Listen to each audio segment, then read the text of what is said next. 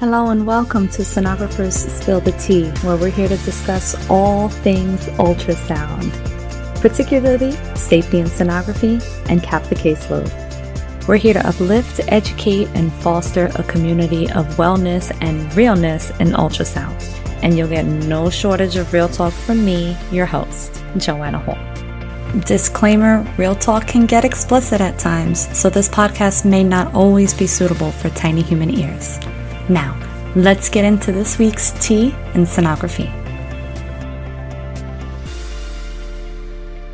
Hey everybody, welcome to Sonographers Spill the Tea. We have such a great episode in store for you guys. I'm here with Shannon, who is an amazing sonographer, and she's also the manager, owner, and creative force behind our hashtag Team Sonos store. So I wanted you guys to meet Shannon. Say hi, Shannon. Hi, everybody. Tell everybody a little bit about who you are as a sonographer and a creator. Oh, well, that's a long story.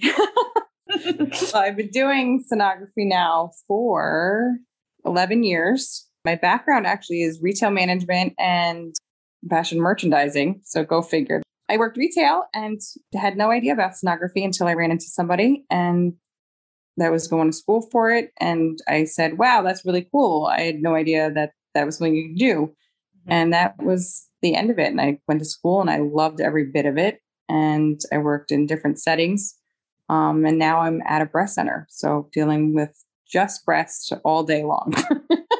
That sounds like a 16-year-old boy's dream. Yes. And I've had people say something and I'm like, well, you haven't dealt with a 90-year-old lady before, have you? Yeah, they're not in the same spot. Well, I'm so happy that you're taking some time to sit down with me and discuss some real things in sonography when it comes to just a day in the life of, especially in 2020 and 2021. So we're going to go ahead and dive into that tea. And you guys, the episode is going to start a little bit, there's not a formal introduction to the episode because really Shannon and I were just kind of shooting this shit. And as we kept talking and the conversation got realer and realer, we just really knew that it was a conversation that you guys needed to be in on and be able to share in. So we decided to go ahead and just click that record button. So as we dive into this week's tea, you're going to hear a bit of an abrupt sound, but we hope you enjoy the episode because, man, it's a good one this week. Yeah.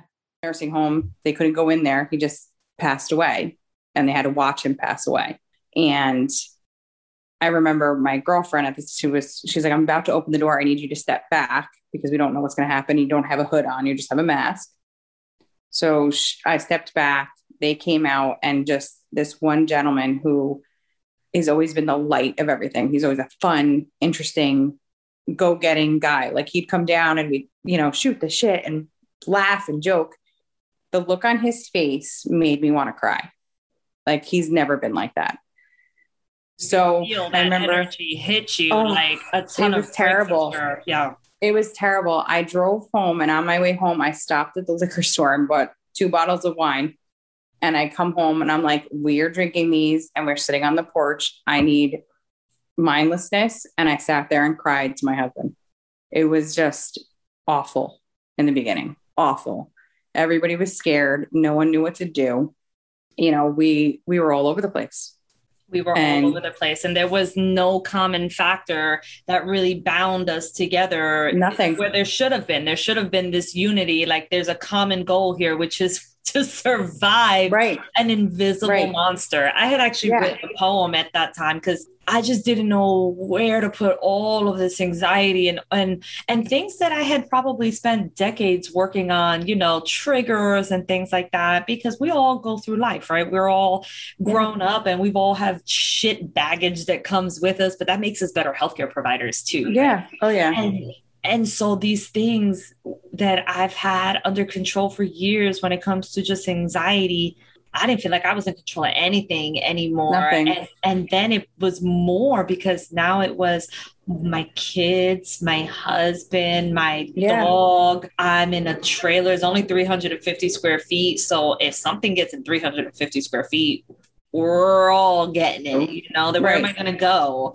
It's a closed ventilation. Like I said, I Right. don't clean with chemicals or anything. I was just using, thieves and essential oils and You all this. couldn't even get anything at that And you point couldn't anyway. even Once it get was any. out, No like, bleach, no Clorox, no paper toilet for nope. you. No, there was nothing. We almost had to send out, like, we have Costco and everything. So, we always had like at least 2 packs of it. We almost had to send stuff to his brother in Arizona because they were running so low. We're like, we can spare a roll or two. Like, we were gonna mail this man toilet paper, I like, at one mailed point. my parents masks. Like there were Yeah. a couple Oh of yeah. paper masks that I was able to and I Yep. felt so guilty about it. I felt like I was like, oh my God, I'm not swiping right now. Right. So then I would rewear like a mask and then take one that I was allocated for another I did the same day. thing. And then be I like, did the same thing. okay, I'm just gonna rewear this one, but I'm allowed one a day. So this one's for Yeah. my mom, and then Tuesdays for dad, and Yeah. then Wednesdays for my sister. It's true. I still have some N95s because in the hospital we were getting, for radiology, we were getting like one a day because I was a PAPR hood. The N95s don't fit. So I had to wear a whole respirator system. And so I would hold on to that and I would bring it home and I would get the smaller size for my kids and I have them here just in case. And I have a friend that's a teacher that he is on such medications that we were scared for him. So his wife actually went to the grocery store and she had the N95 on, like one of our N95s. And she's like, I almost thought I was going to get jumped at the grocery store. Like someone said, like, oh, like a mask like that. And she was like, I freaking tailed out of there. She was No, like, I thought used someone was going to jump me. N95 as a in March. I used it like as a payment method for something because and I don't want to like put any places on blast. I'll be real vague, but I needed to get something. And everything, like you said, was getting real scarce at that point in time. And so Oh, yeah. I had a 10 pack of N95s because whenever you travel, like you kind of have to go through the employment process all over again. Yep. And so that includes every assignment. You have to get a fit test all over again. So in February, I didn't realize that there wasn't like this big, no, actually this was in January because I started the assignment in February. So I was getting all my shit together in January. So in January, I start slowly trying to get a fit test and I can't find masks anywhere. I'm in Walgreens. I'm like, what the fuck? You're like, where are they? Right? There's no masks. And obviously somebody knew something I didn't motherfucking know because right. There's nothing in Kroger. There's nothing in Home Depot. Like I'm calling my recruiter. Like, I don't know what you want me to do. I would love to be compliant, but I can't find any N95 masks. So she's like, listen, we really need to be compliant. Anywhere you can find a mask, just order it and we'll reimburse you. And I'm like, all right, you're not going to like what I find because on Amazon, I can get a 10 pack, but it's like $70, $80. The price was ridiculous. And so I told her, I was like, that's what it is. Like, I don't know what I can't find anything. I didn't want them to think I was trying to get something that I wasn't entitled to, but I had literally, my husband looked, I looked, we're online. Like there's no masks. And so at one point I needed to get something and I wound up, since I had that extra, I was like, if I gave you an N95 mask, would that make a difference? Yo, the answer was yes. Yo, that shit made a difference. I got what I needed. It became like trading for it. Like it started to become almost like an apocalyptic world at one point with these things. Like you trade it off, it was like, are we going to go down that road where we're becoming this, what the movies show? It really was a scary time in the beginning. And, I'm thankful that there's a vaccine and doing all that and trying to get that curve and that, it turns out we're still learning and the kids aren't getting, and we learned about the underlying conditions and it was just so. I think that's what made the fear so much worse though, Shannon, is because, a lot with disease processes and as healthcare providers, we're trained to triage, right? We look we assess if it's safe, we're able to go in closer to the scene and really start putting those, those steps in place when it comes to assessing a patient and finding a good treatment option and a diagnosis for them. And there wasn't any of that. There wasn't any of that, girl. And there was no pattern or it anything to it. It was like you would think, okay, pre-existing conditions, this might be it. Nope, sorry, the 20-year-old who works out, he just died. Like, all right, fuck, back to the drawing board. Okay, like the 30-year-old mostly gonna affect this person. Not negative. Nope. It didn't make any sense in the beginning, and there wasn't. I mean, we had a girl in the ER that, we had no Papper hoods. They had nothing, and there was the story they told me, I was like, I would have gave them my Papper hood. Like, that's just, you know what I mean? Like the pulmonary, the respiratory, I can't imagine what they were going through. RTTs were in high demand, girl. They were calling rapid responses, and they were exhausted. This girl was like, I don't even know. I think she was like 32, and her stats, her oxygen, like everything was down like 30. They were like, we got to get in there, but they couldn't get a Papper hood. Like no one had a hood. They were out. Like, it was just insane. And right the day before that happened, I was in the ER again, because we started going portable for everything. So it was just, we'd suit up and go.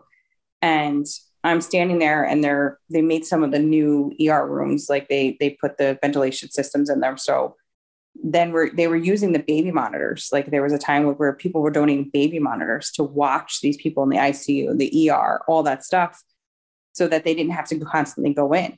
Wow. So they're watching this guy on the ER, the baby monitor. And the next thing you know, like, they don't know the family. They can't get a hold. They don't know. They don't even know who he is at this point. It was like one of those John Does, but he was older.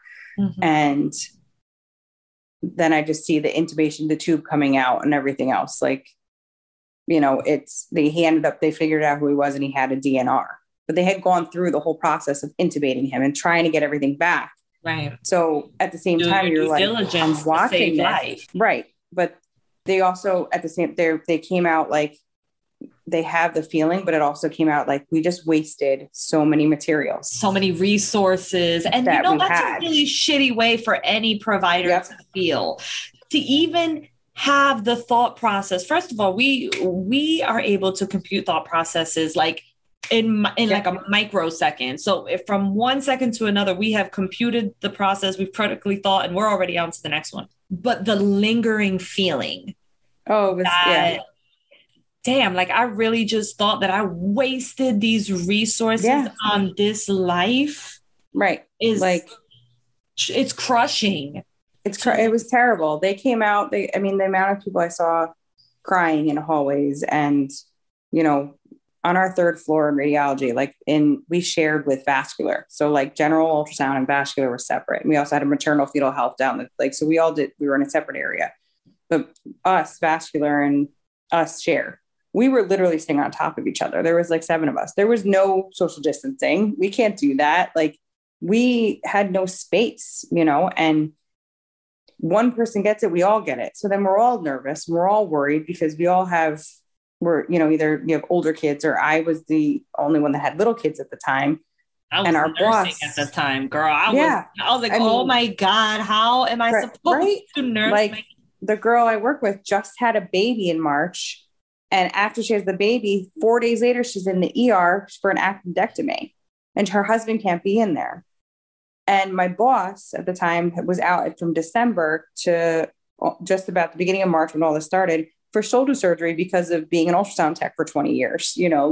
She comes back to a pandemic, and she had been out for 3 months. It was so many emotions. To turn right the fuck back around. Like, she did. She was like, right. And she didn't know what to do. Turn somewhere. Yeah. Like, you're like, oh my God, what? She's like, what the hell is going on? Like, all of my years of doing this, like, she started scanning back in the days with the arm, like with the B scanner.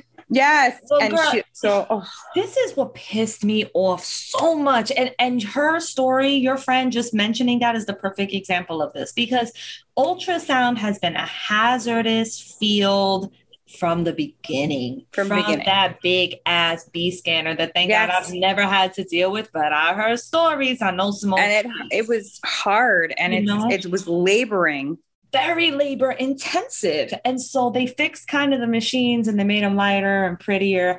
But the consequence of that was that the caseload shot up so high, that now 90% of us, like your friend, have some type of pain, and we've gone to the point of trauma. So then here you go, this woman who's already been dealing with the long-term chronic effects and hazards of diagnostic medical ultrasound. She comes back from surgery and bam, now you are introduced to the no social distance in sonography. Yeah. Welcome to the brand new hazard. Now there's a novel deadly coronavirus that could be airborne, but by the way, no, your patients are still right next to you, and no, they don't have to wear a mask. And we're not actually going to decrease your load now either, because we can't do surgery anymore. So we're taking a real big loss there, and we need to make it up somehow. Yeah. So we're going to need you guys to just keep scanning everything, and we might actually increase your load even more. Yeah. Like it is such a fucking insult, girl. Like I'm so mad. We had like elevated LFTs, all the renal disease and stuff like that. And like, thankfully we had a radiologist, that the head of ultrasound, that was on top of it. Like he would call those ordering doctors and he's like, that's part of the disease. My girls aren't going in there. Would you go in there? It was such a gift. It was such a gift. He was awesome. And he would get on the phone with them and be like, are you going in those rooms? No, you're using the phone. My girls aren't going in there because they have to be in there for a half hour or so. That's ridiculous. No, he was pissed. He was like, no, you're shit. What's his name? It's part of the disease. Dr. Flaherty. Dr. Flaherty, if you are out there, if you can hear this, big ups to you. We need many more Dr. Flaherty's in radiology. We do. And he's the head of ultrasound. There was one day in the beginning, 5 orders from the ASU came out, and we were using our ASU as an area for the only COVID patients. And this is when they were they were all intubated on their stomachs. A resident ordered 5 freaking abdominal scans. And he was like, abso-fucking-lutely not. They are not doing that. Do you know that like your nurses don't even go in there for that long to check on the patient? Do you know how long that would take my girls to do? No, not happening. And they came up with a whole protocol after that. It was quick scanning. You take a picture, you do this, it's all limited, and you get out. That was it. And it was like, you felt so much safer. Man, there's so many people that did not have that support. It was great that we did. Thank God we did, because there was only like 4 of us working, like we don't have a lot of staff, and we're doing call and we're doing everything else. And luckily we had him on our side. Like he was home working but he still was like, nope, there's no need for that. Don't do that. And then you had the other radiologists that were like, yeah, whatever. They just didn't think about it. Mm-hmm. But he was really pushing like, no, you can go in. He actually fought with the guy. There's 2, the owner kind of one, and then the one under him. He actually fought with the header guy. Like there was an email chain and I saw it and I was like, he's like, I don't agree with you. They don't need to go in there. They can do a quick cine loop of the right kidney and left kidney and get out. And and you know what? You can take those still images in your room post-processing. Exactly. Especially you can literally go in there, do a nice there's no need. Sweep, and then leave. Yep. No need. I love when there's physicians, because it makes the entire healthcare experience for the patients and the providers, and to the benefit of the practice, better when there's a collaborative environment. When there's not collaboration and it's very focused on money and focused on bottom lines and focused on productivity, which we know is all important, because if you're not in business, we don't get paid. I need a job. Right. I need you to be in business. Like I get that, but there has to be a line. There has to be somewhere where you say, how much can one person's body take to make sure that we meet productivity needs? And if one person is not enough to meet those needs, you need another person. Right. So that the workload cannot exceed the workforce. And when that happens, like I'm sure you guys are familiar with in so many places, it's just short staffed. You're working on skeleton crews. Oh my God, you're working on bare minimum. And you're like, we need somebody else, you know? And then that burnout kicks in, the physical. We've been fighting. They were fighting. We were fighting for someone to do overnights. I actually had such a bad call weekend.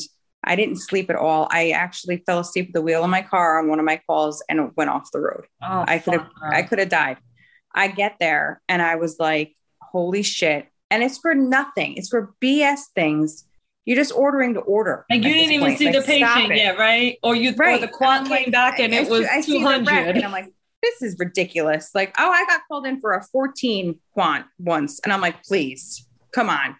And I called my boss. I'm like, I can't. And I was supposed to be scheduled at a different facility the next day so I wouldn't get my comp time, which we could leave early. Mm-hmm. So I was like, it is 6 o'clock in the morning.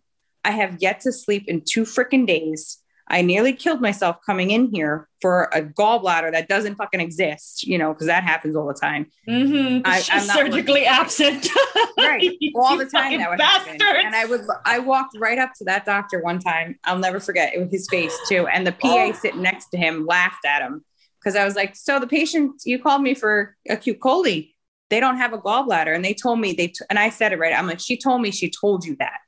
So don't play. I was pissed. I was like, I had it up to here. And he just looked at me and the PA next to him like, oh, laughed at him. And he's like, oh, and I'm like, yeah, whatever. And you see, that's even more insulting because why don't you take that then? You laugh about it or you just kind of shrug it off. The PA laughed at the doctor that ordered it. Like, you're an idiot, you know? And the doctor didn't know what to say. Like, I freaking caught you in a lie, basically. Right. Like, I just caught you lying to get us fucking insurance ordering. That's insurance ordering. It's ridiculous. And I even now, like at the breast center, the emotional ups and downs all day long. And the breast surgeons are above us and the stuff that they order. And I'm like, I mean, I literally had a person, I did a totally screening, a mammal ultrasound screening. She goes upstairs. They send her back down for a picture of an area I already took. And I'm like, but we took that and I have the pictures to show it, but they did it again. And I'm like, that doesn't make sense. Why are you putting this person through it? Right. Like, and that's it. And they're putting both people through it, right? It's the patient and the provider. And part of the scope of a sonographer, of a diagnostic sonographer, is to question the validity of an exam. Right. To make sure it's a valid order. And you call and then you get questioned. Well, why are you questioning me? I have to. That's my job. Right? Like, I have certifications in this. This is my job. I know my job. I know what's right in my job. And this isn't right. Like, it's not that hard, but they're like, oh, it's just that and this, that, and the other thing. And it's just ultrasound. I'm like, it's always just something, right? Right. So then why are you calling me? Why do you need me so bad if it's just ultrasound? If it's just ultrasound. And it's always, why do you need me so bad? Just look at this real quick. And can you just take a look at the kidney real quick? And can you just check here to see if there's any fluid? And you're just looking. And it's just but you need me. Motherfucker, pick up the transducer then and do it yourself. Or don't call me at 3 o'clock in the morning telling me that you need me to rule out an ectopic and the quant is 2. Yeah. Oh, yeah. I mean, I had patients like they'd come and, you know, it's 2 a.m. What are you coming now for? You've been sick or you've been feeling like crap all day and you're coming now at 2 o'clock in the morning. And then I get called in and I always try to not, it's not the patient's fault. You know, I'd had to have, sometimes it's the patient's fault. Sometimes it's the patient. Sometimes they become an into gender at 2 a.m. And then I used to make them feel bad. I used to make them feel bad to the point where they were like, and then I don't tell, they think you're going to give them results. You're going to do this, that, and the other thing. And I'm like, no, I left my flu sick child throwing up in the bathroom at 3 years old at 103 fever to come here for you. And you didn't even need this. Like, I've made people feel bad. Just be like, because don't do this to anyone else. Yeah, don't do it. Funny. You need to learn your lesson. It's not right. Like, we're not here for, it's not an urgent gratification, instant service. Right. It's an ER. You're here for emergency, not for, instant results. My stomach hurt. I don't need to be doing this. Like, my doctor said I could get an ultrasound, but they couldn't get me for like 2 weeks. So you come at 2 a.m? That's not right, man. Like, come on. And the problem is the physicians that feed into it too. That always, it's the physician. Sometimes it's not the physicians ordering. Sometimes it's the nurses ordering. Sometimes it's the PAs ordering. So, the our PAs were better than the doctors about stuff. Like we had more PAs that were better. Like one PA, he was such a cutie. I always thought he looked like Gus from Cinderella. He ordered like crazy. And I was like, oh, Gus is on the bed. He's on tonight. I love that. That's so funny. But it's just tiring, man. And it's, you don't know how to react sometimes, and you get so flabbergasted with things at points. And some of these orders that come through, you're like, what? Like, and then I had one surgeon arguing with me over saying that the CAT scan for appendicitis, it's not a good study. We need the ultrasound. I said, not on a 40-fucking-year-old woman. No, if we don't see it, you go to the CAT. That's the whole he was trying to argue. That is the gold standard. Ultrasound's not the gold standard for appendicitis. No, nope. I mean, I've seen it on a 40-year-old. Right. And I found it once on a 36-year-old. They sent her and they're like, and she was sent for appendicitis and they ordered a transvaginal for torsion. And I put the probe down. I'm like, she don't have no fucking torsion. She's got a raging appendicitis. Wow. So I take pictures. I go to the radiologist and he's like, you're damn right. Do not do that. I'm like, I'm not doing a transvaginal on her. And he's like, no, you're not. And I call up the ordering doctor. I'm like, so she was sent here for appendicitis. Guess what? She had appendicitis. Like, it just was insane. And I'm like, you gotta be kidding me. She had the perfect BMI. Like, she was a skinny, perfect person. And we did a lot on kids, and I remember I had a perforated one and I'm like, it's perforated, blah, blah, blah. And the surgeons still made the ER doctor order a CAT scan, even though our radiologist said it, everything else. I'm like, now you're just delaying care because you've got to drink the stuff and everything else. I said, that is a perforated appendix. What are you doing? Right. Like, that's enough. Now do it then. You don't need for me to reconfirm it. You have it. It's, right.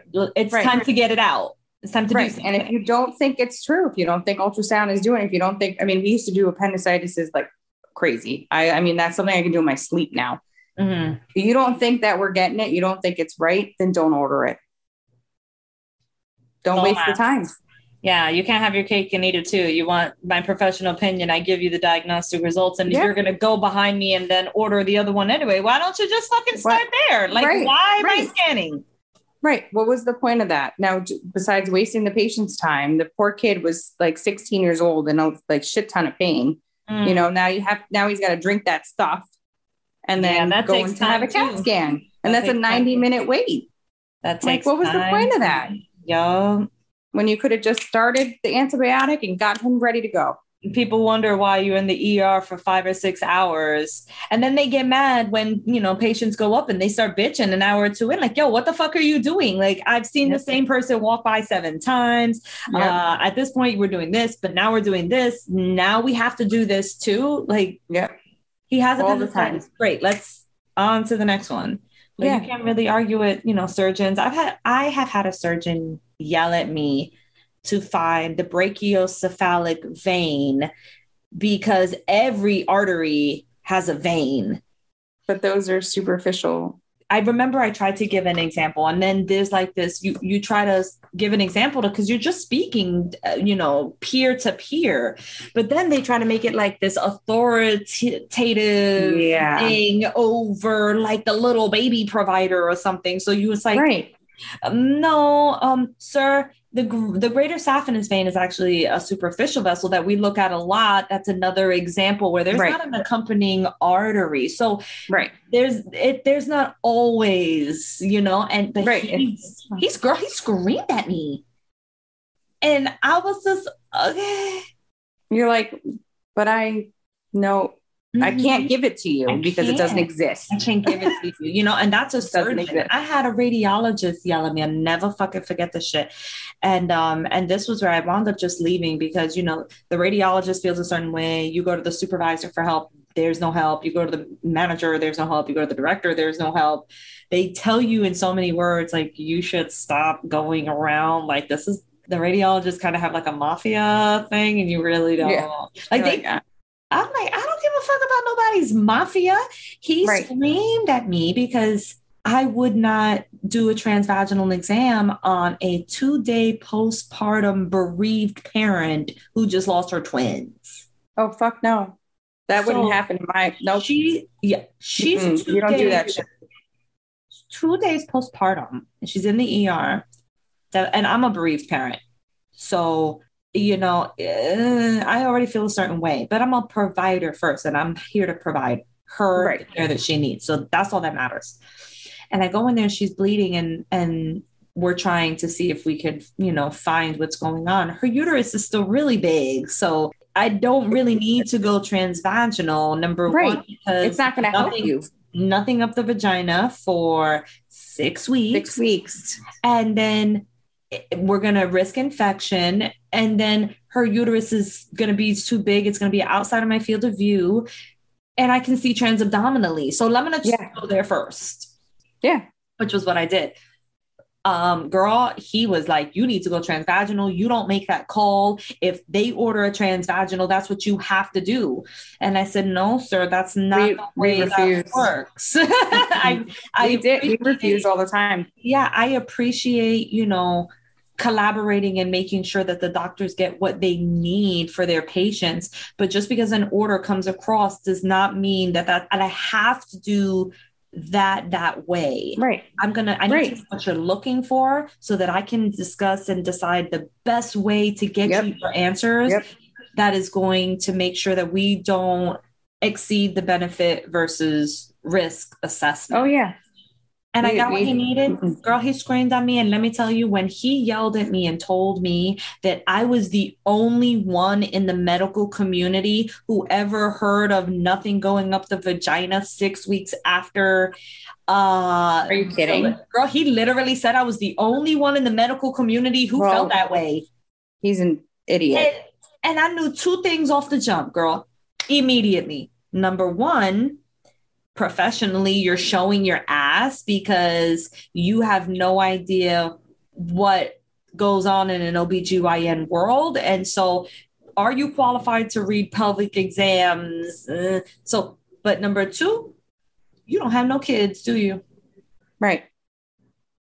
So I know you're not a daddy, and I know you're lacking professionally by that ignorant ass motherfucking remark that you just said, telling me, trying to ostracize me that I'm the only one in the medical community who thinks that way, that nothing goes up the vagina for 6 weeks.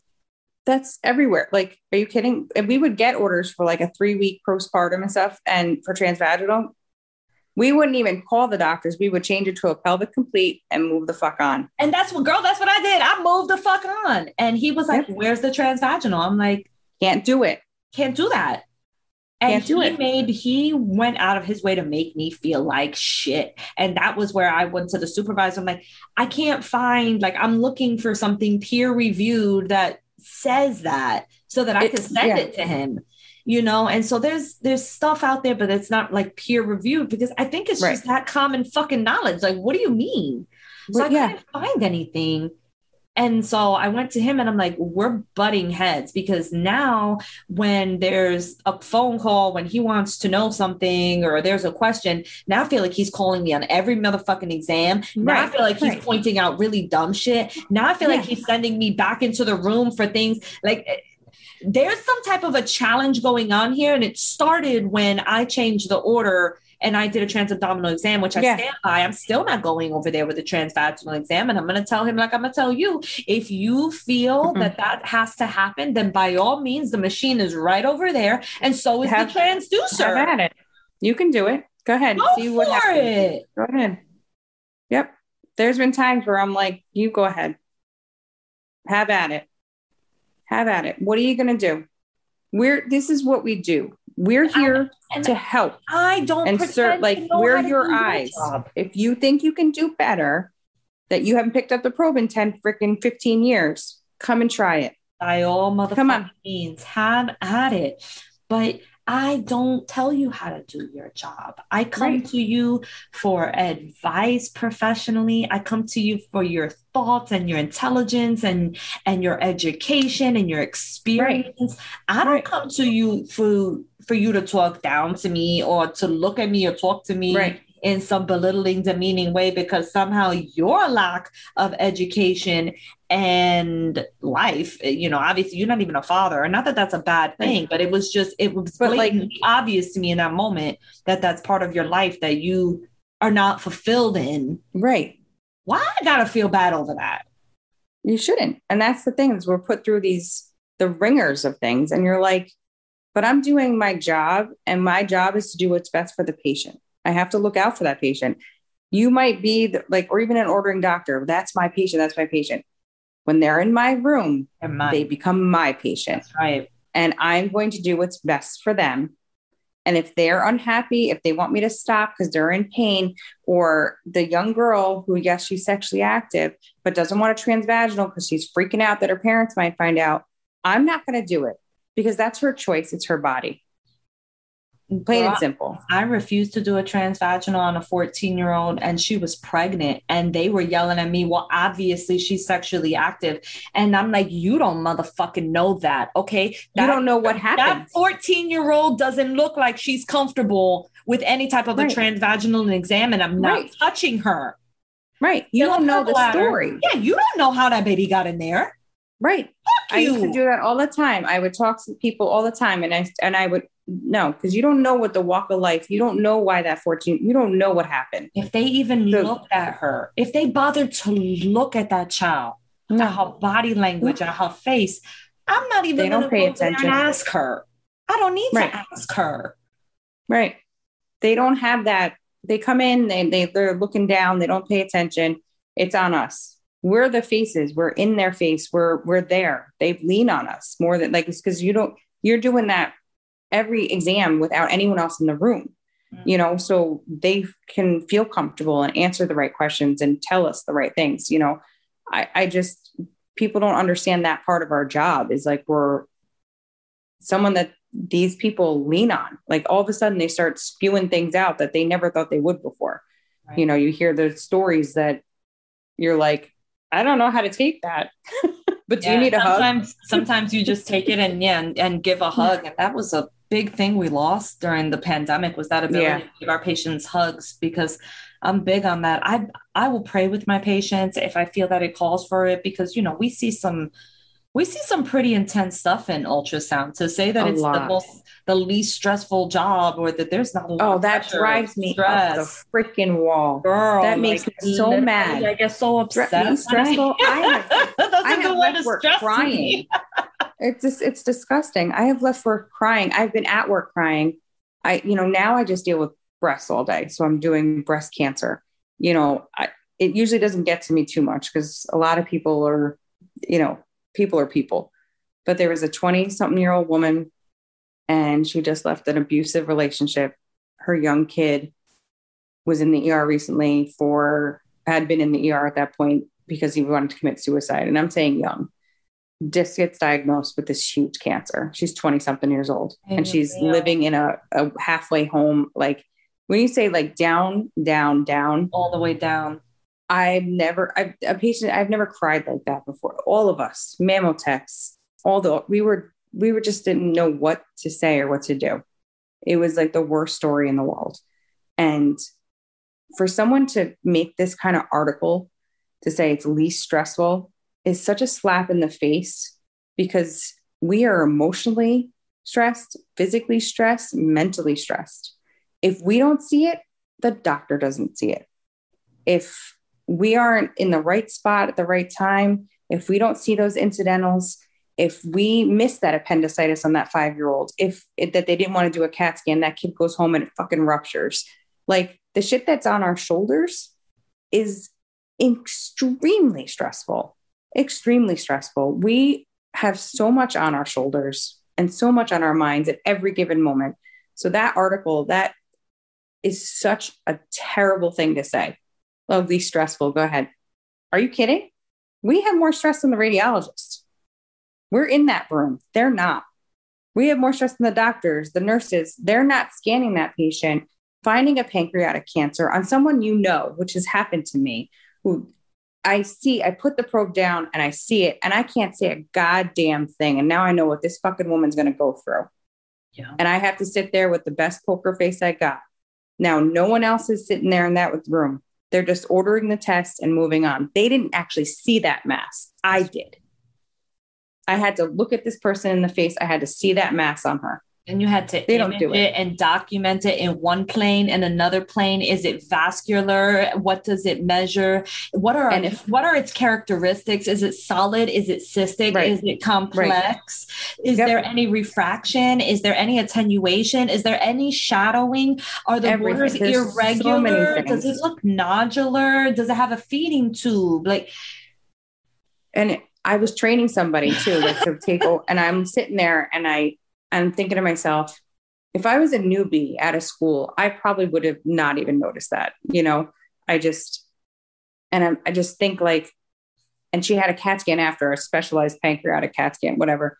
I'm like, if I didn't see that, they wouldn't have done that CAT scan. They wouldn't have ordered the secondary image. And she'd be dead. She'd be dead. And I know I've kept up the following of it, and she's doing great. And she actually is someone with the BRCA gene and had a full hysterectomy and a double mastectomy. Oh, wow. So the pancreas is something it goes to after. So you see, and that just shows you the difference between what an ultrasound tech is and what a diagnostic medical sonographer is. Mm-hmm. We save lives. Okay? There's so many things. There's some great days you go in and it might be just bread and butter all day and it's no biggie and it's another day, but there are some days that are so impactful, and you never know when those impactful moments are going to be that one impactful moment that day, or if your whole day is going to be impact after impact after impact. You just never know. And you lean on each other, we're all work together. So it's 3:30, someone else is doing the 3:30 to midnight shift. And one of the girls would call me and talk to me. She called me up crying because the radiologist screamed at her because she just scanned a 4-year-old, right, for appendicitis. And you know how little a belly is on a 4-year-old. Yeah. She incidentally sees a mass and she looks, the kid ended up having fucking renal cell carcinoma, a nephroblastoma. Oh my God. She sends me the picture. She's like, what is this? I said, that's a fucking nephroblastoma. But she calls me crying because the radiologist screamed at her saying, why were you looking at the kidney? Why are you doing this? That's out of the scope, and yelling at her. And she's like, they're a tiny tummy. It was a tiny. You can see the whole abdomen as soon as I put the transducer down. And I said to her, don't listen to her. You just saved that fucking kid's life. Oh, I said, how dare he be mad about having to read that or talk to them or do anything because you see something incidentally. Call somebody and say, you saved a life today. Good, fine. That wasn't even part of your protocol. I saw her the next day and I gave her a big hug and a pat on the shoulder. I said, you just saved that kid's life. Don't ever let them think that. I said, how dare he? I even told my supervisor, I was like, I'm like, then something has to be done about that. I bet it didn't even matter. Right. I bet it didn't even matter. She just saved that kid. She saved his life, or her life. I was like, if I was that parent, I would come and find you. And are you kidding? You're yelling at her over finding something? What's the matter with you? What's wrong with you? That is a huge thing. You don't want to, you're just pissed off. You got to read it now and say something else. No, fuck you. Fuck you. You know what'll be real fucking crazy, girl? When they find stuff and they don't want to read it, they leave that shit out. Oh yeah. Yeah. I'll be like, hi, I was just following up. I saw the report. Did you see the images I put at the end? And I made a note that there was an incidental finding. I wasn't quite sure what it was. So I just described it, but I didn't see it in the report.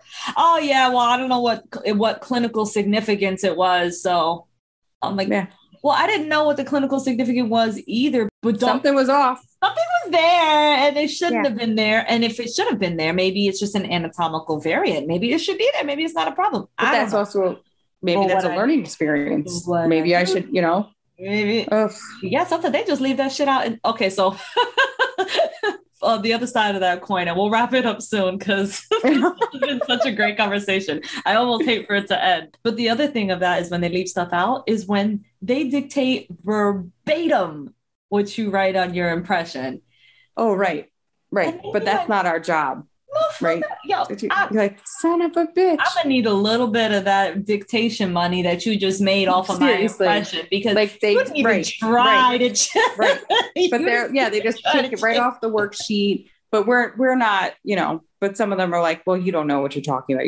Yeah, okay. But you just literally wrote everything. I had a ruptured ectopic. I'll never forget this. And I was just working in the hospital. It was my first one on my own. And I put the probe down, and not even transvaginal. I put the transabdominal, and I'm like, oh crap, that is blood everywhere. Her beta's whatever. So I go to the tech and I'm like, can you just confirm? Like, I want you to look at my pictures, but I want you to scan her too. I want you to confirm. Yeah. Sometimes you just need that second pair of eyes. And it was my first fucking ectopic ever. Right. So I go out. She's like, yes, you're 100% right. I write it up. The radiologist calls me screaming, what are you writing blood in the pelvis for? That could be a hematoma, blah, blah, blah. Freaking out. I'm like, a fucking hematoma? I said, her betas are this. She's bleeding. That's a ruptured ectopic. He flipped his shit, wrote hematoma in the report. I said, there's no trauma. Wow. There's nothing. Yeah. Thank God the ER doctors didn't listen and sent her to surgery. I'm like, are you? He just had to argue. That's so dangerous. But that's what we do. Like, if thankfully, some of the ER doctors would ask us things before even talking to the radiologist, because they would value our opinions at some points before theirs, because they're like, we know you guys know what you're doing. There was some that really, some of those ER doctors really held us at a high respect, and it felt good. Others were assholes, which is normal, but other ones were like, we can't do this without you. And that always was it always made you feel good. Like, thank you. This is what I did. I went to school for this. Like, I'm not just a glorified photographer, Exactly. I think if there's some more education, and that's part of, what the work is when it comes to building this bridge for safety in sonography, is really educating on what it really means to be a diagnostic sonographer. Because if you look at the resources available that describe our job duties, they're just so far removed, talking about technical skills and interpersonal skills and, ambidextrousness.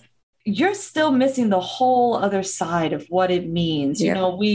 We have to be very close to our patients, right? So then there's that whole issue with infectious disease processes, especially with the way the virus went down and the total lack of response on the ARDMS's part when it came, and the AIUM and all of the other industry leaders who released these like letters that only dug the sonographers into a bigger hole. When we brought it to our employers and said, hey, listen, they're recommending we go down, and they go, take that shit out of here. Like, ain't nobody worried about it. Do we have to do it? No. Okay, well, get the fuck out of my office. Right. But to learn what we really do and what it really takes to get those images and to collaborate.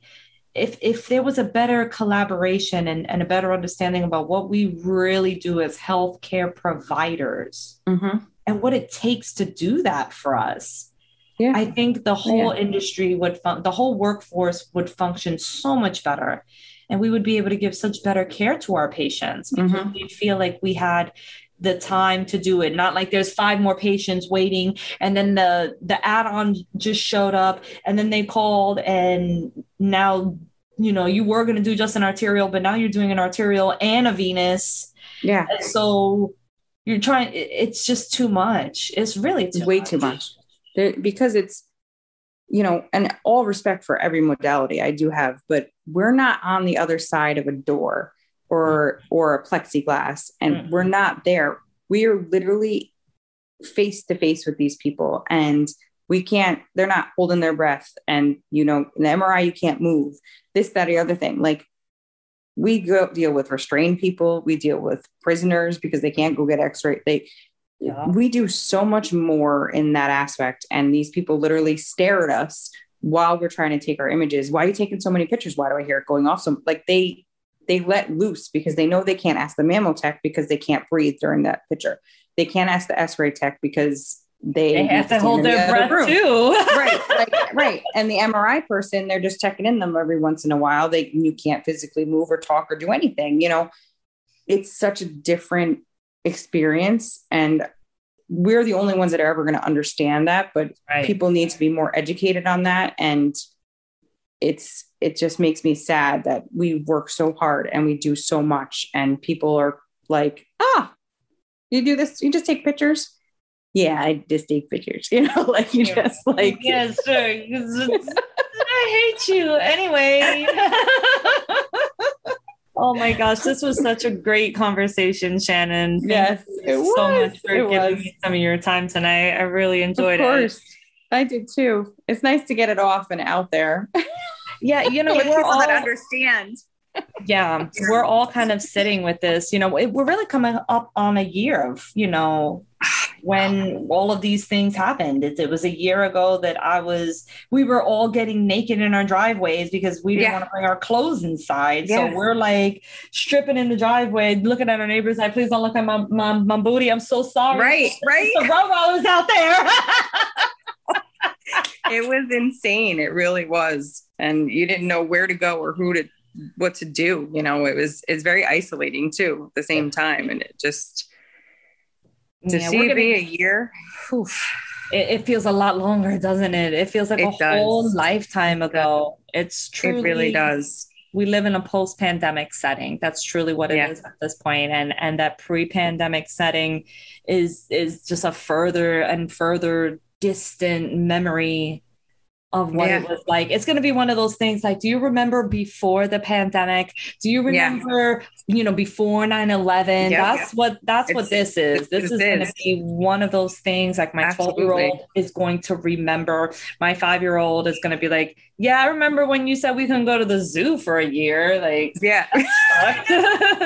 but we spent the time building a garden in the house and finding all these other ways to still connect and thrive in life while we, pivoted like everybody else did. Well, like other people did to the situation at hand. Yeah. There were some people who just ignored it entirely. And like a 2-year-old, I don't see you and you don't see me. And so it's not real. Right. Right. Like the 3-year-old standing in the middle of the living room, like, oh yeah, I'm hiding.